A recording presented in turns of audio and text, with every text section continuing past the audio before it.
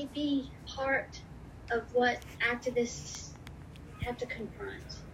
One of the things I teach in my course on political ambition is this famous essay by Max Weber, Politics as a Vocation. Politics is the slow boring of hard boards.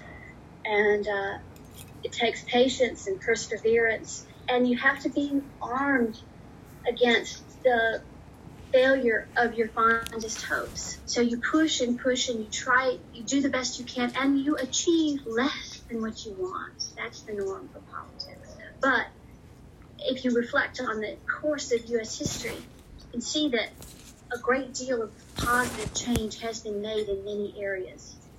And so you can take some comfort in the successes that have been achieved, though they were all difficult. And so that would be the sort of the pep talk I would give you. You've got to be ready for disappointment.